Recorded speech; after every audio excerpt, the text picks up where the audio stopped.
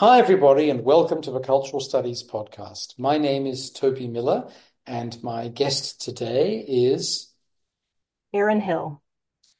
Prof. Hill. Thank you so much for being with us. I'm cuddling myself suddenly. I don't know why, but in any event, it's very nice to have you here. Thank you so much for being with us. And share with us, if you would, what's going through your mind at the moment, what's dynamizing you, what matters to you, what interests you. Yeah, I'm really glad to be here. And it's funny what has been on my mind, has kind of changed a little bit this morning. One thing that's on my mind is the report that I received that's been generated by a group at the UCs. I'm at UC San Diego in the communication department about sexual violence on UC campuses and Title IX offices and the sort of survivor experience with the various kind of mechanisms of the university and so on. And I've been looking at, things like ethnic centers, which is some areas in which people who feel discrimination or who experience discrimination on campus can go. We have an underdeveloped kind of set of those here at UCSD. And so I've just been thinking a lot about what I'm learning about the kind of reality versus the imaginary of some of these parts of a kind of a common thing that I mostly look at when I'm thinking about the media industry workplace. And that's my other interest. I'm interested in media industry labor broadly, but I've written a lot about marginalized folks, depending on the era, mostly women and mostly white women of the kind of 20th century so far. But the next thing that I'm doing is really kind of considering both the kind of experience of a certain group of firsts, I would call them. The first female executives of development and production, the first female heads of studios in the United States, which is sort of produced in some ways by a lot of the similar agitation about, from outside groups and from activist groups and from, threats from the EEOC, which would lead in the early 70s and the late 70s into like with a wave, it would end in a wave of hiring one woman. And the women who made it through in those instances, they aren't just at random. They have certain qualities and characteristics and certain backgrounds, and those lead them to have success. But there are these costs, and they have to sort of create personas that help them play to those strengths.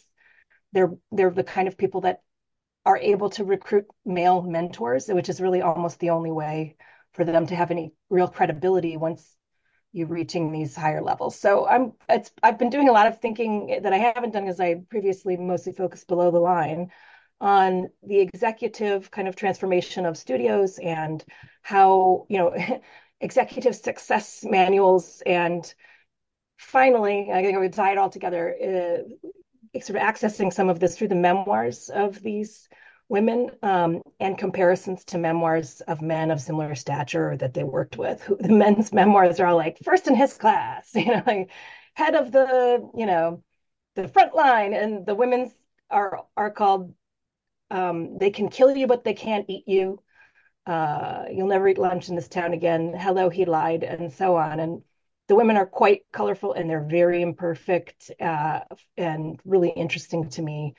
But ultimately, I'm trying to understand their experience in what I'm calling a masculinity contest culture. It's kind of an organizational studies term, and trying to get some lessons and a few women of color who were were in some executive levels at this time to try and understand what is as a kind of to understand the pipeline problems that we have now in the area that I've not only written about but worked for 20 years as a sort of freelancer, which is film television development.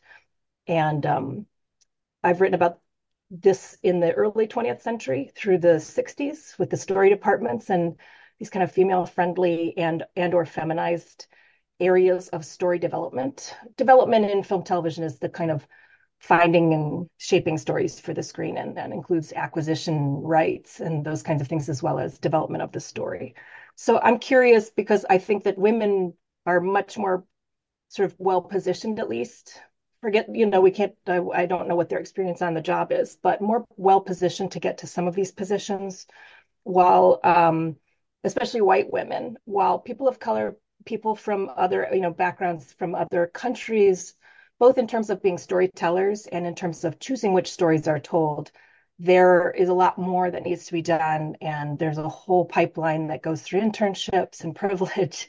And it has to do with, well, this is the kind of story that I think sounds real, all of those issues. So those are a lot of my interests. I've been involved in talking a lot about the strike, but you can kind of follow that interest from from the labor slash student safety problems on campus and organizational issues with campuses through these media organizations and how women in this instance and other groups who are marginalized in society experience those spaces. So, Prof, the plurality of our listeners is in the US, but the majority outside. So, just to provide some context, UC refers to the University of California. Hmm. There are 10 campuses, and you're at UC San Diego. Right. Title 9 refers to the Federal Education Act in the United States, and Title 9, which has been discussed a bit before in the podcast, is about the attempt beginning in the 60s to end discrimination by gender and other means on federally funded university campuses. It's been very important in areas like sports, for example. And when you refer to below the line, this is about the way in which Hollywood as an accounting norm has a notion of above the line, which is stars and directors and screenwriters and producers, the names that people frequently associate with media production, versus below the line, which is the people who are doing maybe the stunts, the food, the wardrobe, the makeup. Yeah. And it's a Yep. class distinction and frequently a racial and gender distinction, and certainly a distinction in terms of the labor process. Yeah. Absolutely. And to be honest, I often opt for the terms media makers and media workers, which is sort of adapted from Leo Rosten, a sociologist who studied Hollywood in the 1940s, because a lot of the workers that I'm concerned with wouldn't be counted as below the line in in either the budget, or as you said, this invisible line separates the fixed costs, the laborers from the unfixed, the director that can demand millions of dollars and so forth, and the property that costs a lot, like the intellectual property of the book it's adapted from. So I use media workers because there are a large percentage of workers who don't necessarily aren't affiliated with a particular production, but are, as a collective, immensely important to that production. And in the studio era, that was all the women who were typing and keeping records in every department and were basically, there's no other worker that could be found in every single department in every studio. And they're, predominantly women. And when industrial production was scaled up as such within an individualized product of films at studios, it was that growth was scaled through women's work. And so it definitely is the case now. And I'm now switching over to the media makers, the women who are trying to enter those elite circles, which have more power to determine who is hired and fired and which stories are told, and to make deals and to actually distribute budgets. So, and I would say the one thing I would add about the Title IX office is that now the function that those offices serve on campuses in the United States is we're all educators are mandatory reporters, which means if a student tells us they've experienced violence, sexual violence, harassment, those kinds of things, we are required to report to the Title IX office. However, these offices, like the police departments on and off campus that receive some of these complaints, are often undertrained, and the students in this instance, the survivors, have reported pretty poor experiences there. And so I've been struggling with the fact that I feel sort of yoked, attached, hooked up to Title IX. I'm not allowed to hear with confidentiality my students' concerns without reporting it to this this place that they may not experience the treatment that they expect. And but this report's really interesting because it gauges what other parts of campus are helpful and gives a sense of the kind of array of experiences. So that's the kind of data that I look for about the film industry. And I've seen some of similar studies being produced in some of the other fields I've worked on and below the line. And as you say, there are the below the line workers or the media workers. These are definitely race and gender lines, and there's a lot of occupational stereotyping even today, or there's not an official segmentation or segregation practices, but IATSE has released data that indicates that, for example, Latino men in Southern California are underrepresented in every category except manual labor categories in terms of their proportion of the population of California versus their proportion in the unions. And men with Asian heritage or Asian men are underrepresented in every single category, including animation, but animation because of associations with technology and probably anime, I don't know, they have a little more toehold there. And women are the vast majority of several unions. And those workers don't always get represented as equally by their unions because unions will say, well, we have to represent all our members, and they're a minority group within a larger union of locals. So these issues are extremely complex. And that's what I like about, I don't like that their problems are complex to solve, but they're on their surface incredibly complex and involving a lot of different layers and different kind of knowledge bases to understand. And so I've been thinking about that report because I like when rich information is collected to give us a better sense of what's happening in these areas.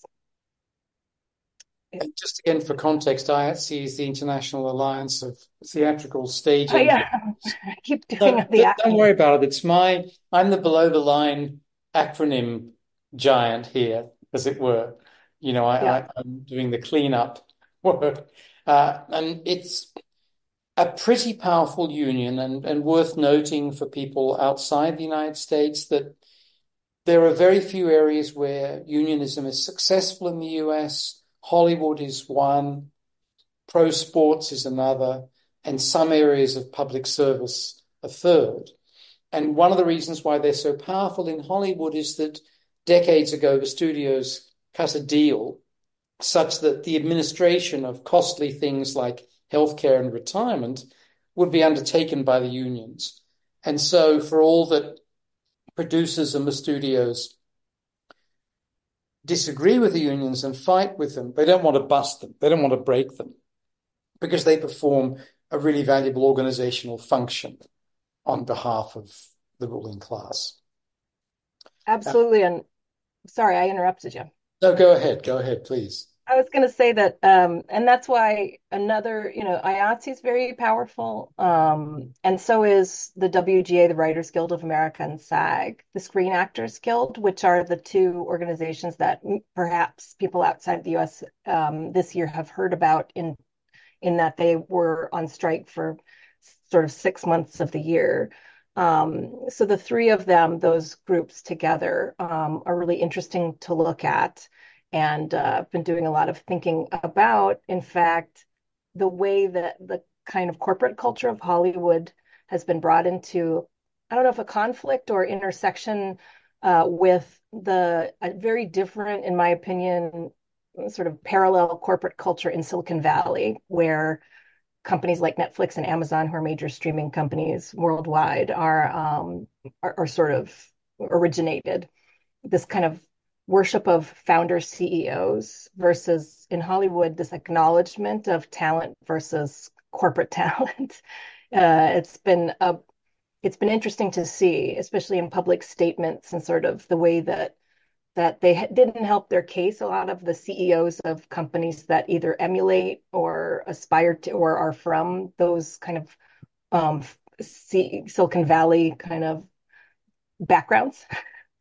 It just didn't work in the way I think they hoped. I don't know that either side was incredibly successful, but it was interesting to see this kind of, it feels like people in those corporate worlds are kind of getting high on their own supply a lot, pumping each other up. If you read about Uber and how their executive branch operated versus Hollywood, where there's a little more, there have been these massive labor fights over 100 years that have created a little bit more sense of labor as an immovable force that must be dealt with in a way that isn't just going around. Absolutely. I think that's a great insight. And the appalling, disgraceful sanctification of people like Steve Jobs or whatever. David And Zaslav, I mean, before. any of the bros Yeah, is different in Hollywood. It's different because of the nature of stardom and the way that system was created. In any event, just moving on, if I could, to the current project, and then we might go back to the earlier one. sure. Um, so I presume when you're talking about women who are now in the corporate suite, in the C-suite or whatever, you're sorry, the podcat is going a little crazy. It's time for the podcat's midnight snack here in Madrid. He's been given the snack, but he's not getting the kind of attention he thinks he warrants. So he's I think acting my out. podcat and your podcat should meet because mine is very mad that she didn't get more treats and snacks. I Ah, was expecting if you may see her come and yell at me at a certain point. She seems to know when I'm talking to somebody on the phone, but complaints have well, been registered. what do you recommend for treats?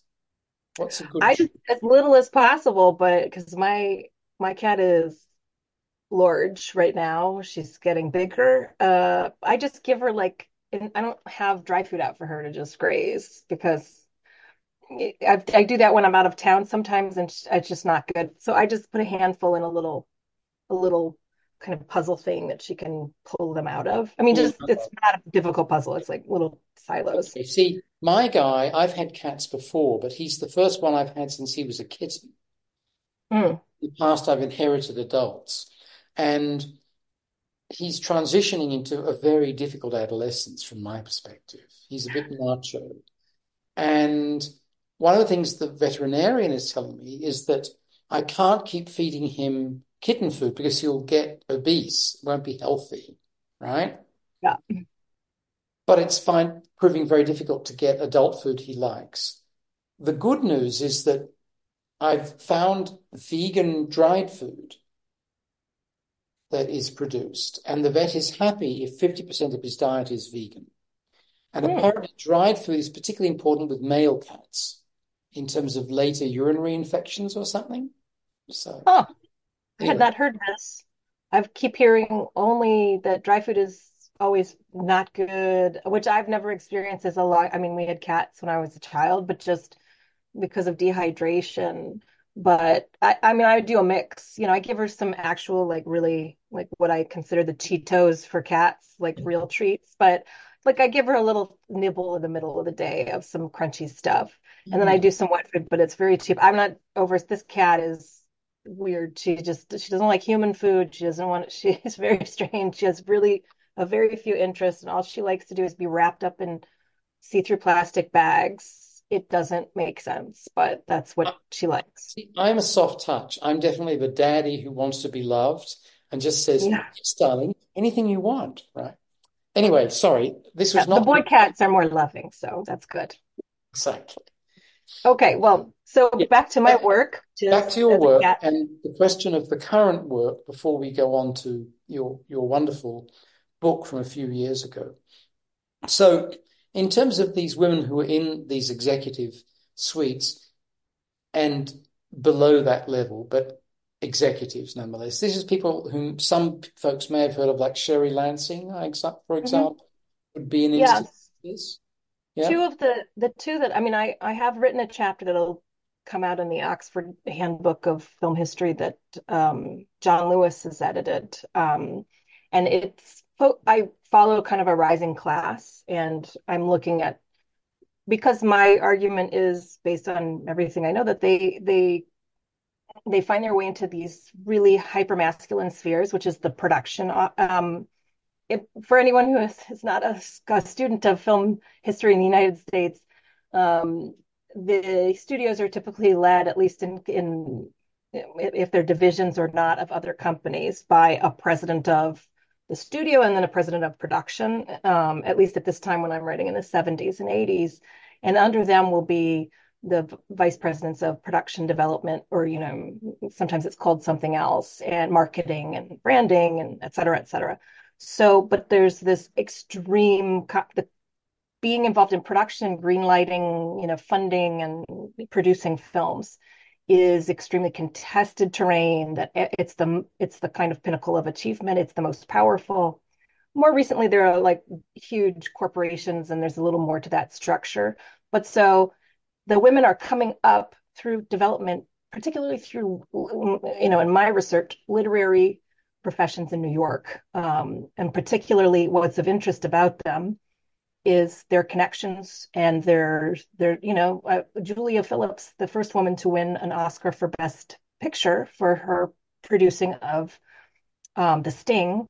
I have a quote, in her book, You'll Never Eat Lunch in This Town Again. She says, I think it might be Peter Guber. It's one of these people who is a major executive in Hollywood in the 80s. He hires her and she says, I bring with me all of my coverage for the last 2 years of books. Coverage is the name that we give to the kind of book report that people write, who are called readers in Hollywood, about either a script or a book that they've read. And that's the job that I've done for 20 years as a freelancer. It's a low-waged, underpaid job. In publishing, it's a little bit more of a kind of, it's higher up on the food chain. Everybody's reading books and writing comments. So, Linda Obst, a major producer in the 90s and 80s, also comes from and many of them have connections to powerful men in those industries. Many of these women are married to men whose pedigree is valuable. They're extremely talented. They're all brilliant. So when I mention the men they're associated with, or the male mentors, that's not to say that they are underqualified in any way. It's also not to say that there aren't equally and more qualified women of color, women who were, disabled or had anything that was unattractive in any way to the male kind of power structure, that those people wouldn't equally have excelled in these roles. But these women were able to do what they were able to do, because this narrow opening was made for them. So, this is my argument about every kind of marginalized group. Of course, they excelled in these roles that were given to them based on stereotypical views of their innate traits. They, Anybody is going to, these kinds of groups are going to excel at any role that they're allowed to do, because they're humans and we do that, but also because they're really working hard and very, there's a level of performance and excellence that any kind of field that's masculinized that you're trying to break into, or that's, that you're going to have to run a gauntlet that nobody else is going to have to run. So of course, the people that make it to these levels are that qualified, but they are also assisted in by men who either find them attractive, who usually Sherry Lansing, one of the people that I follow the most through this chapter, because I'm looking at a group of about 10 women, but I eventually focus in on the two. The prologue is sort of Julia Phillips, who really is without a net in the 70s producing. She also produces Taxi Driver and Close Encounters of the Third Kind.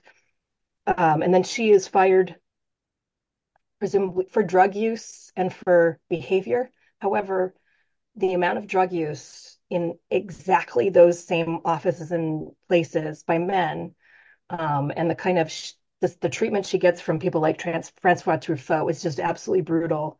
And she's, like the other two, has an extremely big personality. And so that gets her places and doesn't. Anyway, so back to Dawn Steele and Sherry Lansing. They have sort of these opposing personas. Dawn Steele is famous in Hollywood. When I arrived there in the late 90s, early 2000s, I was told about her. She had just died of glioblastoma, a brain tumor. And she is known as the sort of bitch on wheels. I think one Rachel Abramowitz calls her the female fury. She is the person that comes up and is sort of brought in through the MLB and reporting, and she's an early sports reporter in New York. Then she goes to Penthouse and Guccione, where she says women are treated fairly regardless.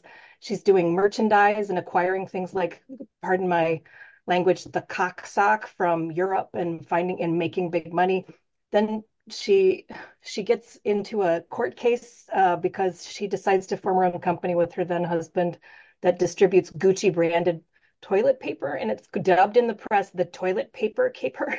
So she gets out of that company, goes to Playboy to do merchandising, and then goes into Paramount merchandising, and finally is brought up to be a development executive at Paramount under this quartet that are dubbed by again by the press and others as the Diller Killers or the Killer Dillers. Barry Diller as the president, Michael Eisner, president of production, I believe. It might be Barry Diller as the, Don Simpson is president of production under Eisner, and then finally Jeffrey Katzenberg. And Don's recollection of this is that Diller taught us to kick, scream, and yell, and that Michael Eisner said, I won't know you're passionate about it enough to make a film until you stand on the table and scream your pitch at us and convince us, which is, she was like, I didn't know that they did it any other way at any other studio. So she receives a very interesting education. And her life is based around forging into masculinized spaces and behaving like men and doing exactly as they do and trying to kind of be as aggressive as they are. She's always in this one Armani suit, the only one she could afford, and it's like armor. Anyway, her memoir and stories about her are so fascinating. I could go on about her, but I will say that she was not treated well in any sense by many in Hollywood, as many fans as she might have. She was a big personality. She wasn't easy to work for. She was probably a little bit abusive. I don't want to say she was fully abusive. I don't know. I know that she was as abusive to her staff as some of the men that I've named, but not more. And the men that she later worked with used that place stories in the trades. She was on the cover of Los Angeles or of California Magazine as worst bosses issue. The other men inside are sweatshop owners. The woman is Dawn Steele. She's very rude to staff, but that's the kind of thing that happens when she dies of cancer. There's this sort of implicit or this kind of whispered thing amongst most of her non-fans, which is she deserved it. She got cancer because she's a bitch. And yet she learned through that process that she should be not treating women as competition and that the men had kind of snookered them all into believing that they were each other's competition. And the women who were her pallbearers at her funeral were all the women that ran major studios that she mentored into the business. Sherry Lansing, very different, one of the few that didn't come through New York. All these women were Jewish, by the way, and that is definitely a cofactor, except perhaps Julia Phillips. But she was an actor initially. She became an actress. She was in, even in several films. She did not feel like a natural actress. And she began to read scripts for Ray Wagner to be a reader. And she had a lot of talent. And so she realized that she couldn't be authentic as an actor. She could be authentic in her kind of work as in development and finding stories. So she's a beautiful woman. She's an actress, and she plays what, that's the title of her biography, but also I would say her persona. If Dawn is just like the men, better, more aggressive than you are, Sherry is the leading lady who plays this role. And I think the way that people talk about her, Robert Evans says, her no is better than everybody else's. Yes, I've never felt better, like more cared for. There's just many, many of these. I might be misattributing that quote, but Evan says, I can't count the number of times I walked in her office and said, she ain't going to romance me. She ain't going to seduce me. I'm going to get this done and I'll walk out feeling great with nothing that I wanted, essentially. And so that's not, Sherry Lansing is as tough as Dawn Steele, and Dawn Steele is as human and emotional as Sherry Lansing. But these are the routes that they have to take because you have to have a way in this era to deal with men and to deal with what is, this is a term coined by organizational researchers, but I would call a masculinity contest culture, which is still a dominant corporate culture in the United States and elsewhere. I think it's a little better in places like the UK, where there has been some sort of interesting kind of levels of administrative kind of oversight added. I don't know how they work, but it's basically where success depends on the performance of hypermasculine traits, such as, competition within the ranks. It's a dog eat dog, various other things and this is why I got interested in this era, that do not apply equally to women, and that when women perform them are seen as negatives. So unless, that's why Dawn is basically assassinated throughout her career by various people who um, do not allow that really. She can do it's how many women feel. We do the things that are necessary for jobs. We perform and we think, I got away with it. Nobody hates me for being good at that and for having just told that person the truth or won that argument. And then in your career later, you realize they didn't like that. They I am being punished for that in subtle ways. So Dawn would always end up being punished for those things.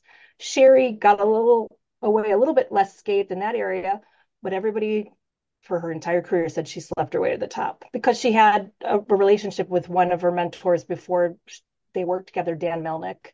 And she said it killed me. I never could do that again because everybody just said that's all, her entire career is attributed to sleeping with somebody.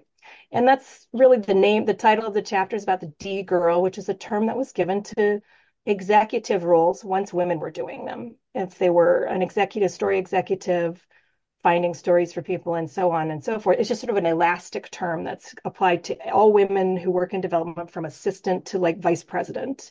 And in movies, these women are killed, are fired, etc., when they stop being team players who are nurturing the men and start being the aggressive players that men are. So that's really the crux of what I'm looking at in that chapter. And my next chapter that I'm writing is about their passion, these two women's passion projects, which really to me reflect the projects that they felt most responsible for and that were most important to them in their careers, which really reflect this kind of environment they were in and the way that they relate to gender. So they didn't relate in the same way to the women's movement, but the way that they related to gender and the workplace. And the films are Fatal Attraction and The Accused, if just a spoiler. They both work on, I think, both films, but Dawn initiates The Accused. And after watching news reports over and over and over again of a gang rape in New York and the people being let off who incited this violence. And her then boyfriend, Martin Scorsese, is sitting in her Southern California apartment and she's watching it and getting enraged. And he says, make it a movie, Dawn. And I don't think it's insignificant that it's a movie about a woman who feels she can enter masculinized spaces and that she can be with men in the way that men are together and who is betrayed and violated by those men because that's prophetic and also retrospective for Dawn. And And when you refer sorry, to I'll just say that the fatal attraction is that Sherry decides she's going to do that. She finds herself sitting outside the home of an executive at another studio that she had been quietly dating, and they had broken up. And she was like, "Is he dating someone?" Just sort of. And she felt herself sitting there and said, "I'm a monster. I'm a corporate woman who's like sitting outside like a crazy lady." And the original version of that movie did not involve the death of the dangerous woman. It's instead about consequences for the man. But in the test screenings, they said the head of that studio at that time, Ned Tannen, said they want us to kill the bitch with extreme prejudice, and so they did. Glenn Close cried and begged and said, "Michael Douglas, star and I think co-producer, you wouldn't let them do this to your character." And he said, my favorite quote. He says, "Babe, I'm a whore," which really sounds like Michael Douglas to me. But in any case, Sherry, with the kind of sexual, like, powerful woman, her fears about herself and, many women's fears in the workplace of taking on, quote unquote, the masculine grain and losing themselves as women. Both women express this in their writings and in their quotes. But for Sherry, the femininity and the sort of kind of sexuality with other men, the sort of like history of people accusing her of sleeping her way to the top and all of those things, the fears about what being a powerful woman who had been divorced meant. You can see that maybe that's a reason some of those projects spoke to them.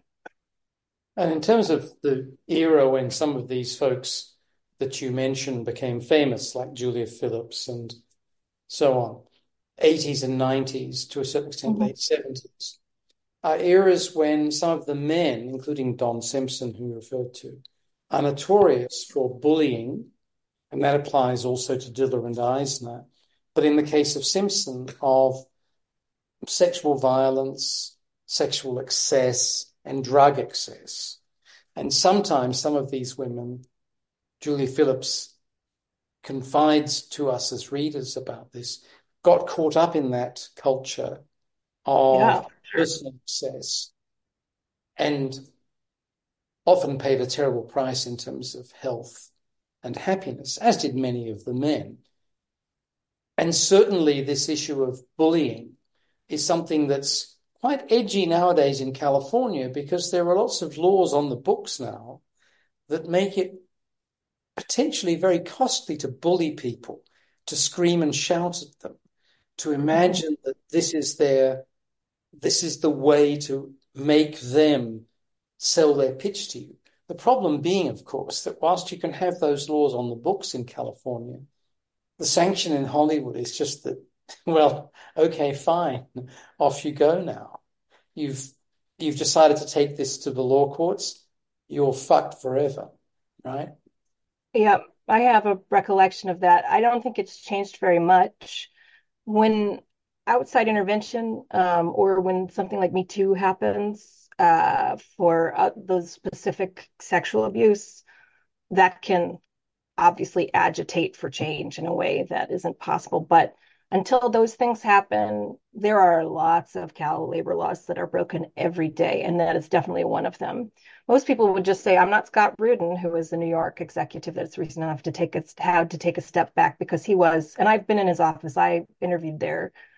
Atrocious. I mean, he threw things. He sent people to the hospital, and he was abusing them in many diverse ways. One of his former assistants, he killed himself, and his twin brother insists that that was the reason, which is not. I've worked in Hollywood for people who are not what they call a screamer, quote unquote, but I've been near those offices, and even just people who are unpleasant to underlings. I couldn't handle it. I don't have that kind of personality that can take that in any way. And the people who can, some of them have real psychological problems, that result from this, especially those that work at agencies. But the story I was going to tell you was when I was an assistant, one person did bring a suit about things we don't talk about outside. Her name was Amani Lyle. She was an African American woman who was a writer's assistant, which is the person that takes notes in the writer's room, but also often writes a script for one episode of the season. She was a writer's assistant on Friends, where apologies to all the new and old fans of Friends, but the three or four of the male writers on Friends, I've read her 20-page deposition. They just make constant references to sex and talking about the women on the show, miming, masturbating under the table, just the level and degree of gross things they say in that room. And Lyle felt that some of it was directed at like intimidating her. She also couldn't get a computer to work with when her male colleagues could. She felt iced out because she didn't laugh or think it was funny. And she eventually brought this suit, and she's made statements about it since that have been really interesting. Saying I was going to be the first African American to write an episode of Friends if I could just sit there in color, basically ignore it. And I just realized I'll never get anywhere anyway. I'm going to just do this. I can't. I heard about that suit when I was an assistant in Los Angeles to managers, or I can't remember. Yeah, I think it was to the managers that I worked for. And the executives in that office, I would hear them talk about it. They'd walk up to me, even my old boss, who was a showrunner, um, or not the showrunner boss, but anyway, who had, made a lot of stuff that I thought was very egalitarian, said, "Oh, did you hear about that case?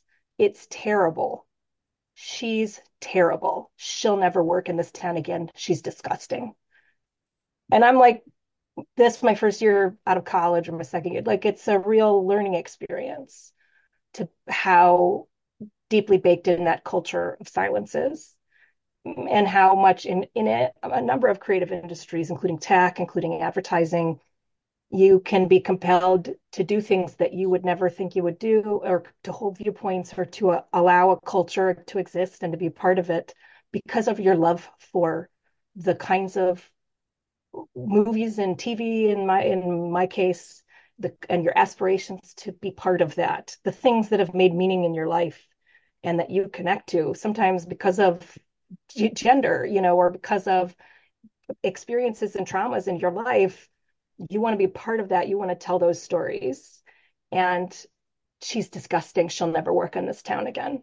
And that's what's said about everybody. Assistants, when they try to, you know, when they make noises about moving things forward, doing anything, you'll never work in this town again. And it's very effective because people believe it. And with low, vulnerable employees, it's true because there are aspirants who are drawn now through the internet ever more so toward these fields and are willing to do anything. And many of them have parental, funds that they can exhaust while doing these jobs. But 7 years later, they're still in one of those jobs they haven't advanced, and they don't have that money anymore, and they have trauma. So there's a lot of great people out there. There's a lot of terrible people out there. And the point of that is that it's idiosyncratic and there is no oversight. So if you can have either the best or the worst, that's not a safe system. That's not a good system. That's a system with zero accountability. And that until literally somebody kills themselves and a newspaper or an outlet has the finally after 20, 30 years has the willingness to publish it, they can do those things with impunity because Scott Rudin, the one I've mentioned, who is a bully and an abuser, and Harvey Weinstein, who we all know of for gross reasons, were the most successful producers of independent films and of Oscar films of their generation. And Hollywood is full of insecurity, and nobody knows how we get a thing made, how to repeat a success. We only know that Harvey Weinstein has magical taste and or ridiculously aggressive marketing and bullying kind of like force of will. I'm reading books about Weinstein's right now for this, and it's a rough read. They're harsh people, even when they're not sexually abusing people. And even Peter Biskin says, "Oh, the women said, oh, it's worse for the men because at least they couldn't be violent toward me." And I was like, "Can you revise, please, Peter Biskin?" I And believe that there are other stories to be told. just a bit more context. So the writer's room refers to what happens in television series, especially Hmm. comedies in the United States, where sometimes quite large numbers of people actually sit around a table and share jokes and scenarii and ideas. Hmm. And it has been a very male-dominated space historically. And there are many instances like the one you mentioned of women being either in a tiny minority or the only person, or being the only person of color, and having to put up with this kind of hypersexualized misconduct. And the showrunner refers to something quite complicated. So the runner in television is really a dog's body. I mean, you do what you're told and you chase around. But a showrunner is someone, and it's a fairly new term, who has a Hmm. piece of the action in investment terms and actually is in some sense depending on how things are organized, the owner of the intellectual property, or at least part thereof, right? Um, so perhaps we could go back now, if we could, to your book, which is not talking about these executive level people by and large, or directors or scriptwriters, although they're there, and is in some sense not just excavating the history of women in Hollywood in more working class occupations or less prestigious ones, but actually countering an historiography that's excluded them. Yes. Because women, as you say in the book, are always present, but they're not present in the tall tales that are told. Hmm. So I wondered if you could, as they say in baseball, take us back into your book and how you uncovered the traces, because there weren't lots of memoirs by Dawn Steele or Sherry Lansing for you to rely on.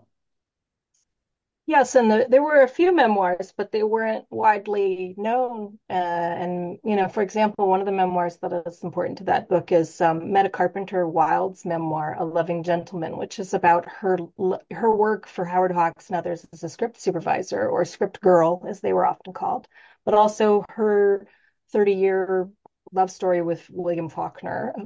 Faulkner, the great American literary giant who also sidelined in Hollywood. And so she writes this really moving memoir, and it's really kind of powerful, interesting observations, not only of Faulkner, but Faulkner scholars are all over it, but of her kind of experiences there.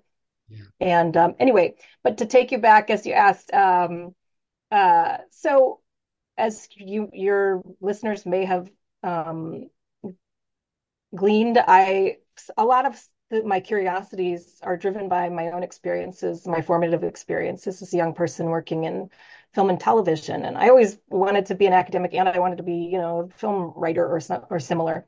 So I pursued the latter first, and I noticed that there was, I came out of a generation, maybe people will laugh, who are from a later generation, but we really believed, and I could see now that I'm doing my research, I can see that Dawn Steele and her generation had the exact same belief, which is I believed for my generation that all these barriers, the women's movement, playing fields level, I was like very considered myself a feminist, but also all we need to do is stream into these jobs and just do these jobs. And I didn't have that experience once I was on the job. It wasn't that I felt abject discrimination. It was that gender difference was very visible to me from the day an executive helped me lift like a water cooler bottle, and he said, I'm not helping you because you're a woman, but like, it was a very cute moment, but it was like he was like, I'm not being sexist, but yeah, but there were other moments. And as I write in the end of that book, when I speak to people who I came up with and others who I've met, I do a lot of talk every party I'm at in Hollywood, every kind of event, any screenings. I'm always asking people about their jobs, people I know, people I don't know. Um, just like I ask every driver I ever have for Lyft about their working conditions. But these little tiny things accumulate over time, even if the people that don't have these vast or deep and traumatic experiences, everybody's got these little things. And when somebody who hasn't had one of those comes up to me and says, I have a question for you. And I'm like, is it about being a stunt woman and gender? And they say, yes, yes. um, so when I was working, I noticed that casting directors who came into the offices that I worked in seemed to be all women, but also that, I mean, there were a few men. It's currently maybe 90% female. I think it's been anywhere from 75 to 90% female. And a lot of the men who do the job identify as queer or gay. And I noticed that they also work in pairs and trios. And I was curious about this. And that casting seems to involve a lot of little details and information, but also a lot of emotional judging. And it's a very kind of stressful operation with a lot of delivering of bad and news, both upward to the director and the producer about people, and down to the actors. So I got interested in that, and I couldn't find any books on that in the library except for books, how to get into casting kind of books, and maybe one article by Joseph Turow about TV casting. And so I started to write about that, and then I had, typical grad student, I was going to write about like absolutely every profession and like the masculinized and the feminine, blah, blah, blah. So I wound up writing about a few and learning a lot about Fordist production principles and scientific management of production and the late 19th and early 20th century, which is really plays a huge role in how different groups of people are segmented, as they would have called, or segregated in the workplace to serve industrial needs. And also something I've been looking at more recently in depth, how culture is created and produced to sort of shape these workforces and to sanction and rationalize the use of, say, women as typists. The figure of the typewriter girl, this is in the chapter I'm publishing soon, is created entirely for that purpose because the new woman was too political. So the typewriter girl still wants to get married and isn't a shameful abandoner of home roles, but still wants to do so allowed for women to come into the workforce. Why? Because they're plentiful, they're literate, unlike their brothers often. because of farm issues and work issues. And they're cheap. They can be paid cheaply, just as children can in the early, Edison films, the children who were coloring those films, women and children. So the same doubly and triply for women of color, for men of color. And as I get into the studio system, you can see sort of in the late silent era how all of a sudden we need to impress Wall Street and we need to move from this heterogeneous kind of idiosyncratic system of production in Hollywood, early Hollywood, just like you can see almost operating in Silicon Valley in like the 80s and 90s, to a serious, large going concern and expanding in the way that industrial expansion has worked in the 1800s for most companies and other industries in the United States, emulating those industries and importing their labor categories. So women and Black filmmakers outside of Hollywood had experienced low barriers between different trades, and they were able to get training. They were able to be present on set because everything was happening in the same place. When we start to departmentalize and spatialize and divide up and separate tasks, women suddenly become the dedicated figure on set who minds all the details for everyone else. So I think of that in terms of like the circle of production, a little bit like the magic circle in game theory. It determines the limits and the rules, and within that circle, everybody can play. So for me, the women in their various capacities in the categories of imported labor, for light manufacturing, the ink and paint workers, the various roles in editing that were lower than editor, like patching and expecting film, and then all the secretaries and all of the typists and stenographers. And there's many other. There's also some link to home roles, like all of the drama coaches and a lot of the talent department workers versus casting, which was still men as an executive role. So all of those kind of levels of labor, as well as some of the racialization of labor, which was not, I was sure was there, but it was very difficult to track. And then mostly it's tracked when I could confirm was through photographic evidence, which is of course an unwieldy and gross process to say this man looks like he might be Japanese or Chinese, but I can't tell which in this film.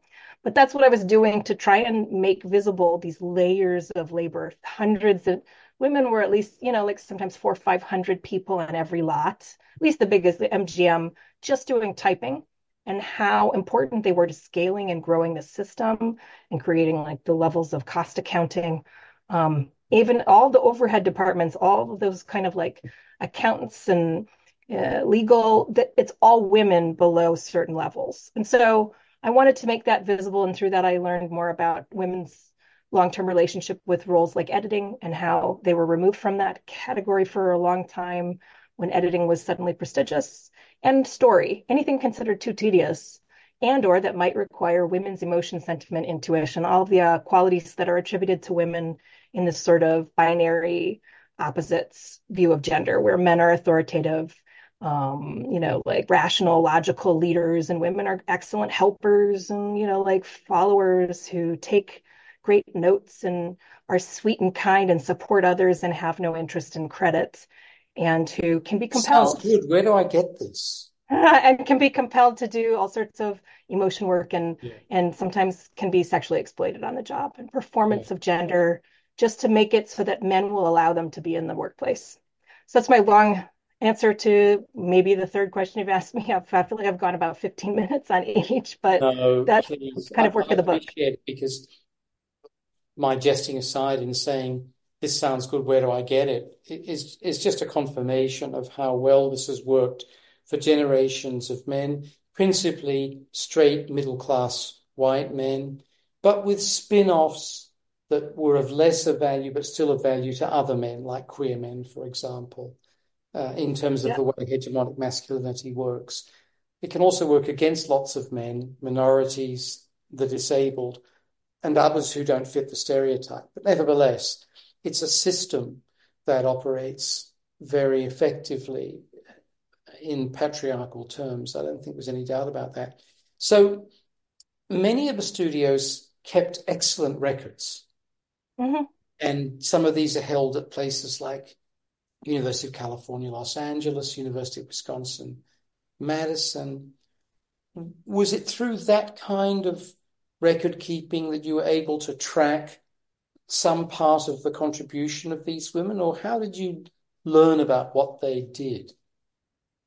Yeah, that was kind of the challenge was the design of the research and the collection of methodologies I needed to like sort of relate the unusual evidence I was collecting alongside those troves of evidence that I could find, which, for example, I don't know that it's any more available in the same way, but the USC Warner Archive was where I was able to look through the detailed, because of the women typing every single record, the detailed personnel records of the late 40s in Warner Brothers. And I've got their elaborate atlas of roles and how they're adjudicated, which came in handy because they're actually a company guild, which is a word over here that we use to describe a kind of fake union that your company forms to keep you from really unionizing, where they'll deal with you, they'll negotiate with you like you're a union, but they make all decisions.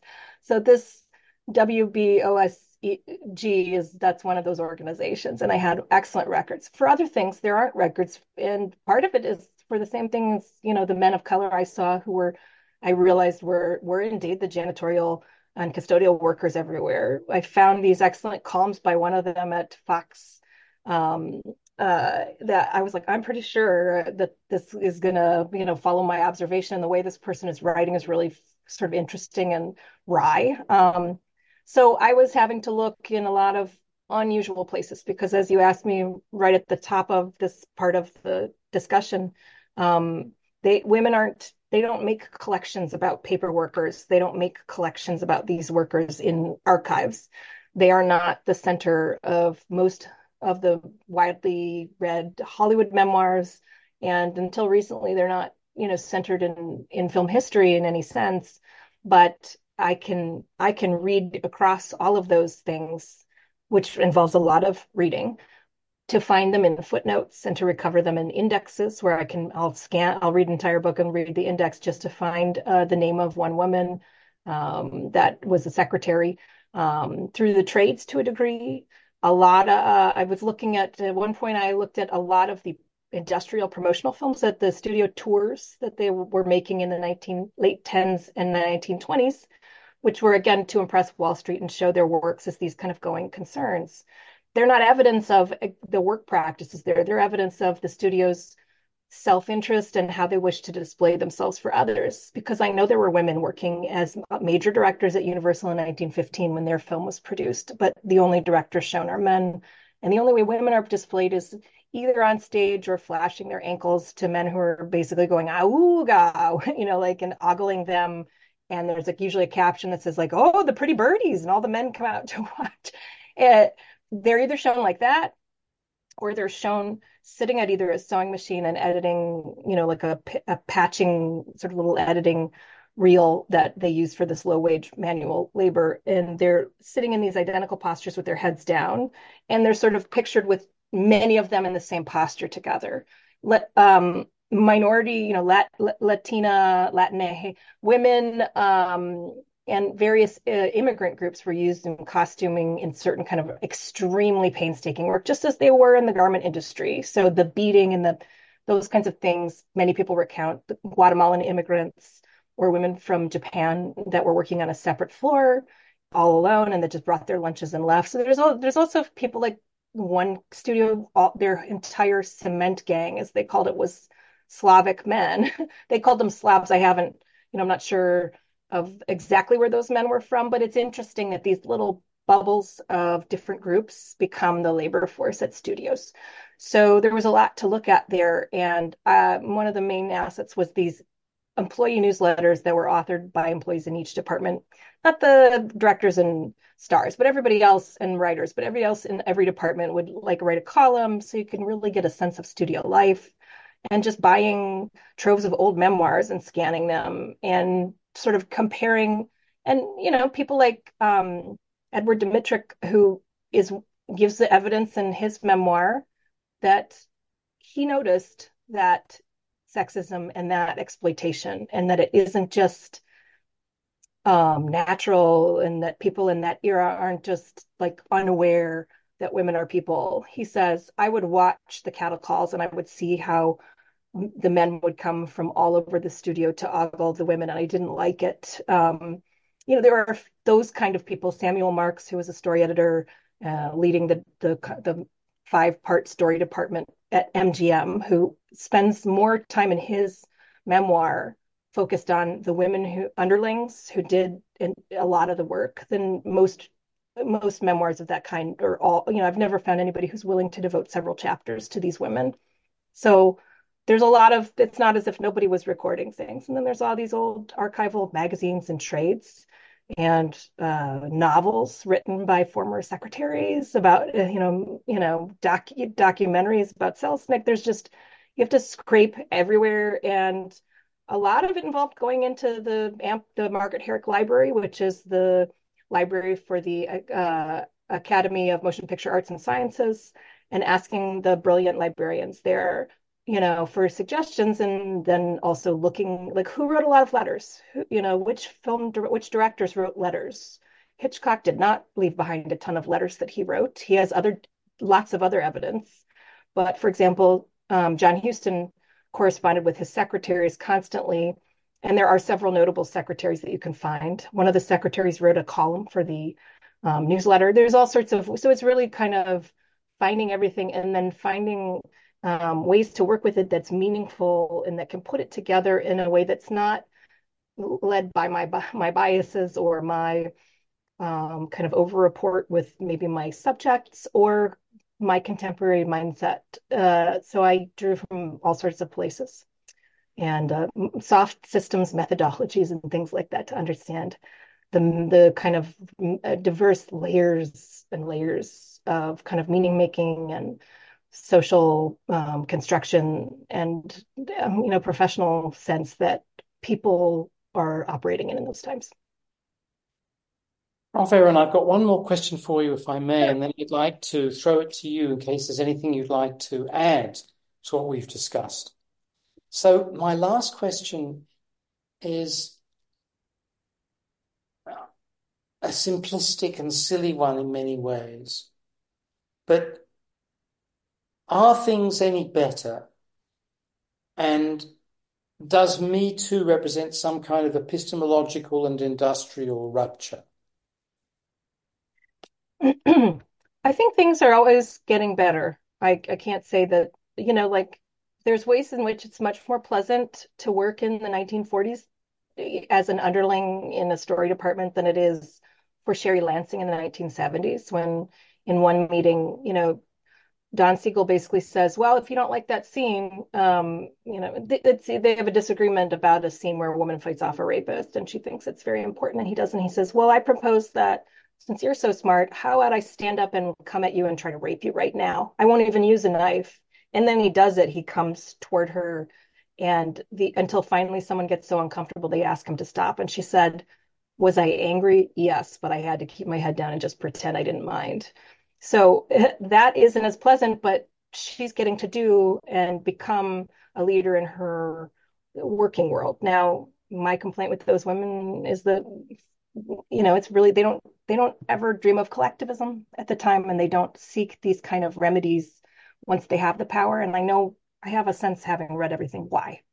But so things are getting better, and definitely Me Too was one of the biggest of these ruptures. There are little ones that happen all the time. Oscar's So White. They get traction for a minute. Assistants have done it multiple times with Time's Up and various other movements that they've made. But pay up Hollywood. But their assistants, they're powerless in a lot of ways, and they can be ignored. So I think labor unions should have more of a role, should be pushed more. But there are things that are happening, things that are working. Right now, we're in this wave of what I would call sort of DEI capitalism, where suddenly it's important for jobs of people in power to like find quote unquote diverse people. I've had letters from people at Mexico. Can you find us a woman? We like women.